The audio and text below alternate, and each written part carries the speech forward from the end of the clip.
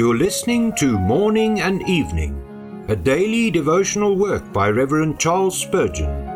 This reading is brought to you by the Spurgeon Study Bible, available in the original King James Version or the Christian Standard Bible at spurgeonstudybible.com. Good morning. Today is September the 14th.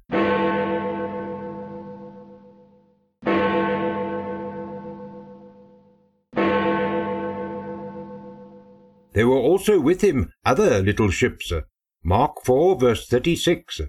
Jesus was the Lord High Admiral of the sea that night, and his presence preserved the whole convoy. It is well to sail with Jesus, even though it be in a little ship. When we sail in Christ's company, we may not make sure of fair weather, for great storms may toss the vessel which carries the Lord himself, and we must not expect to find the sea less boisterous around our little boat. If we go with Jesus, we must be content to fare as he fares, and when the waves are rough to him, they will be rough to us. It is by tempest and tossing that we shall come to land, as he did before us.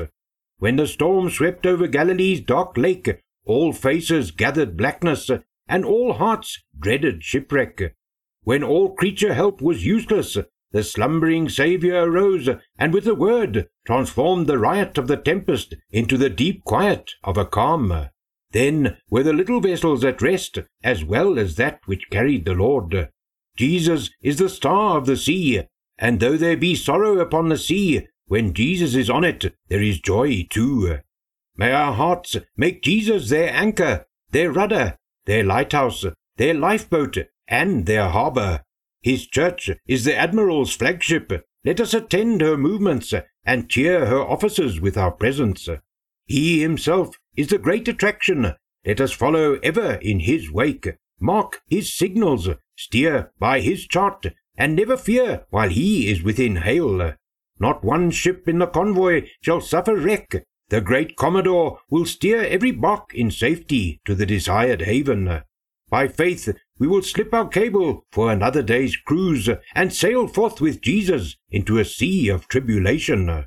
Winds and waves will not spare us, but they all obey him, and therefore, whatever squalls may occur without, faith shall feel a blessed calm within. He is ever in the centre of the weather-beaten company. Let us rejoice in him.